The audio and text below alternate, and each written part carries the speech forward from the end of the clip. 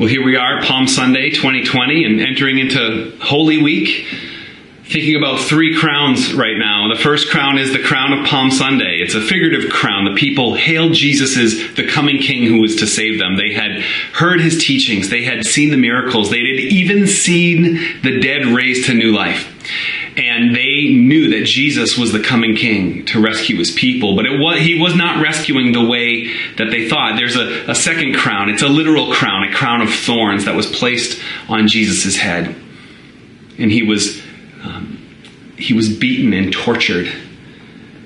And a crown of thorn placed on his head, and he was crucified, nailed to a cross, and died. And he did it for you and for me.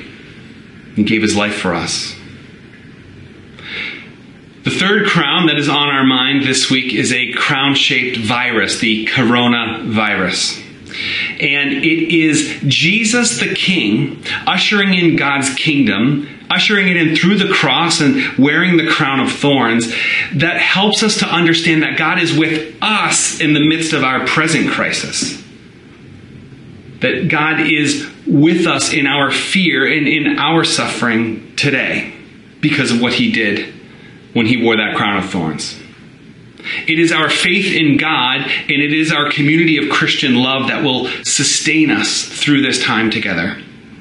In fact, I would argue that the more messed up our world is, the more that our Christian faith makes sense. The more messed up our world is, the more our Christian faith makes sense. If our world was just fine and everything was very predictable and safe and routine, the Christian faith would be basically unnecessary. If the world worked strictly on the principle that if you do good things, then good things will happen to you, and if you do bad things, then bad things will happen to you, then our faith wouldn't make any sense. Because bad things do happen to good people. There's struggles that we all face. This world is not predictable. We know that the world is not a safe place. There are so many things that rob us of our joy and our peace and even our health. And when we see the brokenness of the world, and when we experience the brokenness of the world in our own lives, we know that we need a rescue. We know that we need a Savior. And we have a Savior. His name is Jesus. He came to seek and save that which was lost in a broken world, that we might find forgiveness and wholeness and real peace and real joy, with hope that there is more to life than this. And we're going to explore that together this morning. One of the key events of Holy Week is the institution of communion, the Lord's Supper, or the Eucharist, we sometimes call it.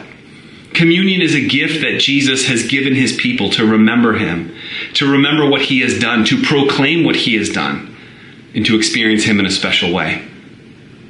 But this church in Corinth, who this letter was written to, 1 Corinthians, we call this book, they were getting it wrong. This gift that Jesus had given them, this ceremony that they could participate in, supposed to unify them and point them to Jesus, but it was pointing them the way they were practicing it. It was pointing them away from Jesus. It was disunifying them. They were divided. They were even becoming sick, and they were just totally missing the point. So we want to learn from them, and we want to avoid perhaps some of the same mistakes that they made. We need to lean into our faith and into everything that God has given us, especially during this time. Let us pray as we approach God's word together. So, Father, we thank you for your word. And we pray that during this time you would be our teacher. I pray that the words of my mouth and the meditations of all of our hearts would be acceptable and pleasing to you, O Lord, our rock and our Redeemer. In the name of Jesus we pray. Amen. So what was the problem here? What was going on? We see described in these verses, and picking up in verse 23, so 1 Corinthians chapter 11, verse 23, the Apostle Paul, who's writing this letter, he's reminding them of what Jesus did when he instituted the Lord's Supper, when he instituted communion. He reminds them, verse 23, the Lord Jesus, on the night that he was betrayed, took bread, and when he had given thanks, he broke it and said, "This is my body, which is for you. Do this in remembrance of me." In verse 25, he says, in the same way, after the supper, he took the cup, saying, this is the cup of the new covenant in my blood. Do this whenever you drink it in remembrance of me. Communion, the way that Jesus instituted it, it describes the gospel. It describes the good news. We're reminded this world is a broken place, and it's broken by sin. But Jesus, who had no sin, he came to this broken and sinful world, and he took the punishment for sin on himself, on the cross. He gave his body and he gave his blood in death for us, that we might receive life in him. He was our substitute. He stood in our place when he did that. And communion commemorates that. It remembers his body given for us, his blood shed for us. And it's this simple act of eating bread and drinking from the cup. It's a beautiful, meaningful, and in many ways very simple, but just profound experience. And Jesus said, when you gather and when you do this, you're going to do this in remembrance of me. But the problem in Corinth was that there was great disparity in the church. Some of the Christians in Corinth were wealthy. They may have been business owners, they were homeowners. But there was also many Christians who were poor, the working class, actually a large slave class in the city of Corinth. And the church didn't have a building. They would meet in a house, and it would probably be the house of one of the wealthier people. They'd probably have the biggest house. And that's a good thing. If you have a big house, you should have people in your house and host. There's nothing inherently wrong with having a big house. But they would gather, and part of their gathering was the Lord's Supper. They would celebrate communion together, sort of like we do that today, except it was tied to a bigger feast, a bigger meal. So they would gather and have this big meal, and they would do this more ceremonial thing as part of that meal. But the dining area in a home in the first century wasn't meant to host a whole church of people. And so it would fill up quickly. And who would show up the earliest were people who didn't have to be working. It was typically probably your wealthier people in your community. So they would come to the house and they would eat, and there was plenty of food and drink, and they would be celebrating and have a wonderful time of fellowship together. It's a good thing. But what would happen is later, the working class people would show up, and there wasn't any food left. And everybody else was having a great time, and they were drinking and eating, and there's nothing left, and people were going hungry. In this beautiful celebration that should have been uniting them was dividing them apart. And if we understand the good news of Jesus, it should, for us and for all believers in Jesus, it should be radically unifying for us. It should change the way that we view what we do and why we do it. And it should change our view of other people as well. If we understand the good news of Jesus, it should genuinely and radically make us others focused. See, the good news of Jesus is based on his grace. That means it's a gift. None of us could earn it. Nobody could earn what Jesus has given us. Therefore, I can't be superior to someone else because I didn't earn anything from Jesus. Neither did you or anyone else. We all stand on the same ground with Jesus' grace. And our faith in Jesus and his grace is all based on Jesus giving up what he had for us. He came to serve us, to give his life for us. So if I follow Jesus, I too should be focused on giving to others. It would just be hypocrisy to do otherwise. Christians should be famous for thinking of others first, just being radically focused on the other. Why? Not just because it's the right thing to do, but because Jesus did it for us. The way of the cross is the way of giving your life. We can't do it perfectly. We fall short, but we pursue this way of life because when we consider Jesus' ministry and his life and receiving his grace, it changes us to become more like him. There was a Christian historian named Rodney Stark, and he wrote a book called The Rise of Christianity. And many people believe that Christianity became large and grew rapidly following the conversion of the Roman Emperor Constantine. And certainly Christianity did grow following that. But Stark, in his book, he describes that actually when the Emperor Constantine came to faith in the 4th century, he was really just part of a wave of Christianity that was already rapidly growing. And he said the reason that it grew rapidly wasn't because people in power accepted Christianity. It was because of life in the first century was very hard.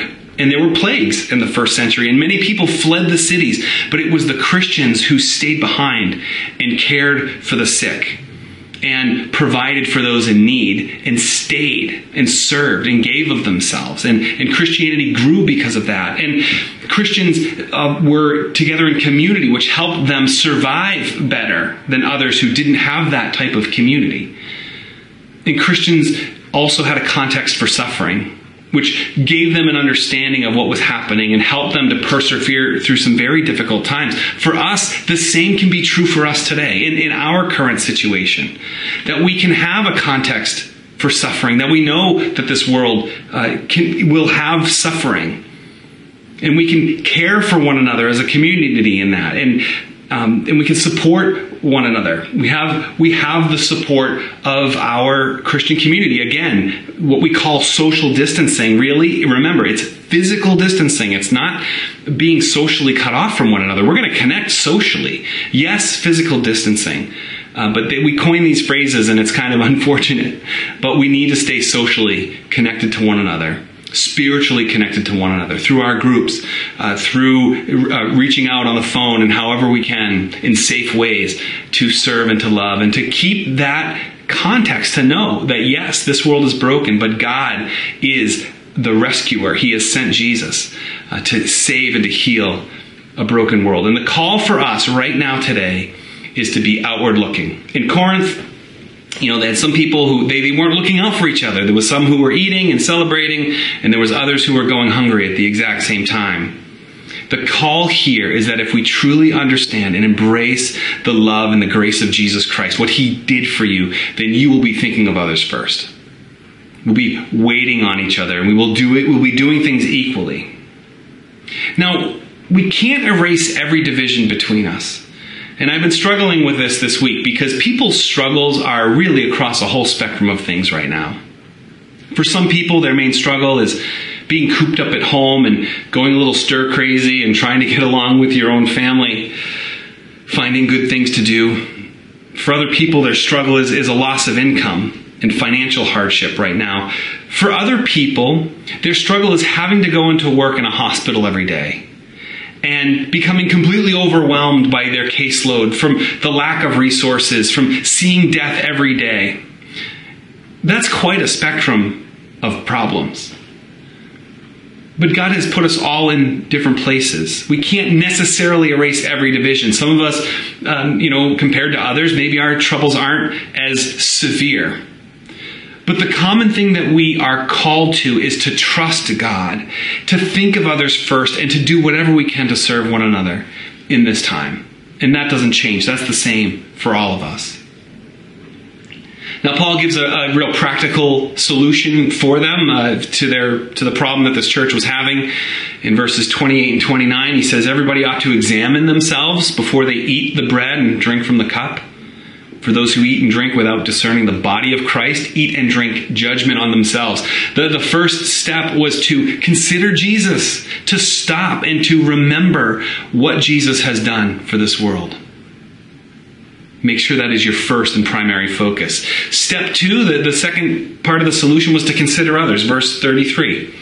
So then, my brothers and sisters, when you gather to eat, you should all eat together. And anyone who's hungry should eat something at home, so that when you meet together, it may not result in judgment. He said, look, just when you meet together, make sure it's equal and that you're sharing, and that do at home what you need to do so that when you gather, you be considerate of others. Those two things, consider Christ and consider other people. It's a simple formula, but that is the key.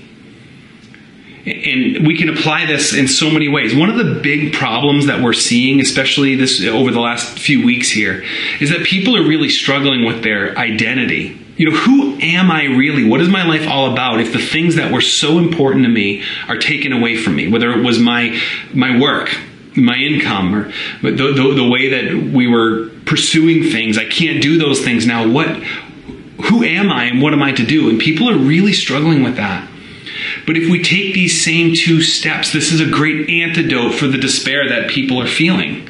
That we consider Christ first, and then we consider others. And as you do that, you will find your purpose in life.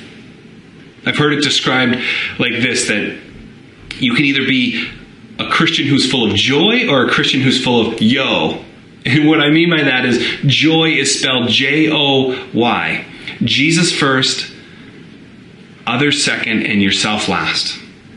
And if we live that way of joy, then it will all make sense. That we understand who we are in Jesus. That'll never change. And we understand our call for all of us to consider others. And then we consider ourselves and our purpose. Jesus first, others second, yourself third.